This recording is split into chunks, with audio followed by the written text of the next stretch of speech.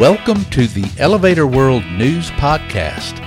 Today's podcast is presented by Maytot Dumbwaiters and Material Lifts. Since 1888, Maytot has combined custom craftsmanship with the latest innovative technology to create cost-effective material lift solutions for simple and complex situations. Built in-house, Maytot dumbwaiters are engineered to last the lifetime of the building and can be customized for specific applications. Visit maytot.com to learn more. This is your daily industry news update for Friday, August 20th, 2021. In today's news, NEII is again providing coronavirus updates for the industry. An elevator system by TEI Group will serve an expansion of a university campus in New York City.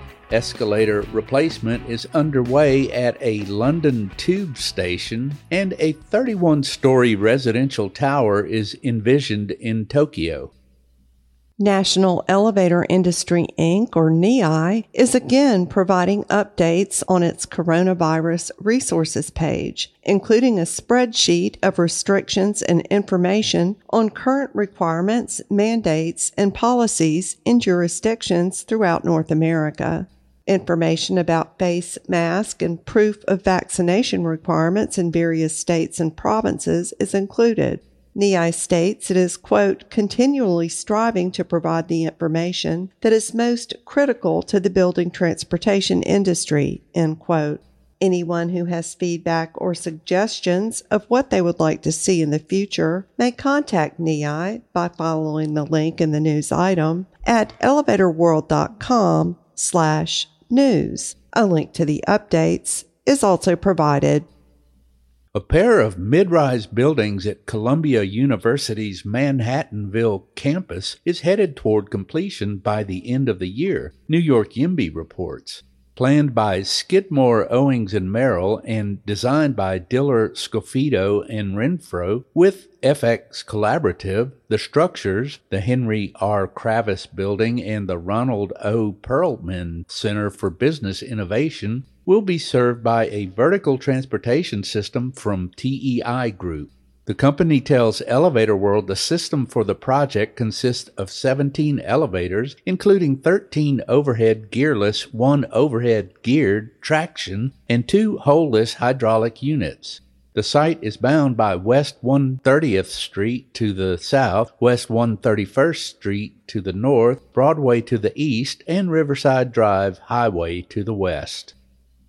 Underneath South Kensington Tube Station in London, a project is underway to replace all 5 of the station's escalators at the same time, according to Ian Visits. To do that, Piccadilly Line trains have stopped calling at South Kensington Station and won't call there again until next spring. 2 escalators lead from the ticket hall to a concourse just below ground, and 3 escalators head down to the lower level, where staircases turn right to the eastbound platform and down to the westbound platform. The old escalators were installed in the 1970s and are now in need of replacing.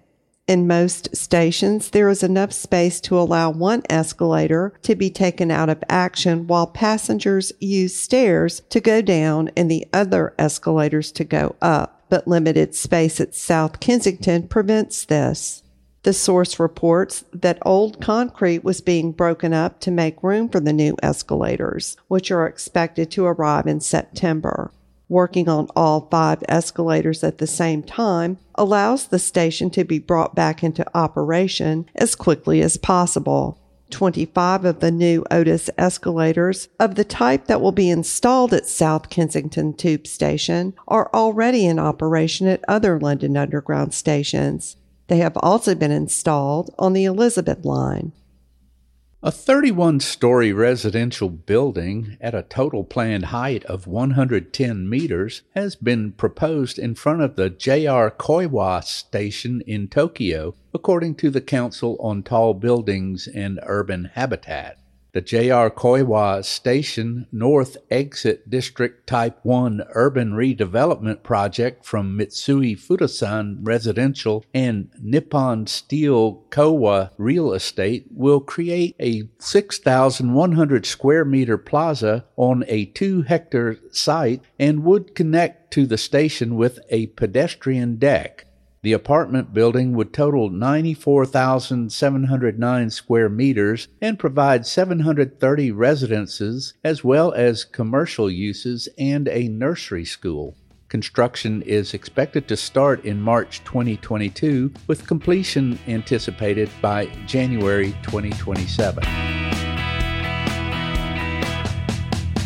For more industry-related information, visit elevatorworld.com and be sure to subscribe to our podcast in iTunes or the Google Play Store. If you're interested in becoming a sponsor of the Elevator World News Podcast, just let us know by emailing advertising@elevatorworld.com.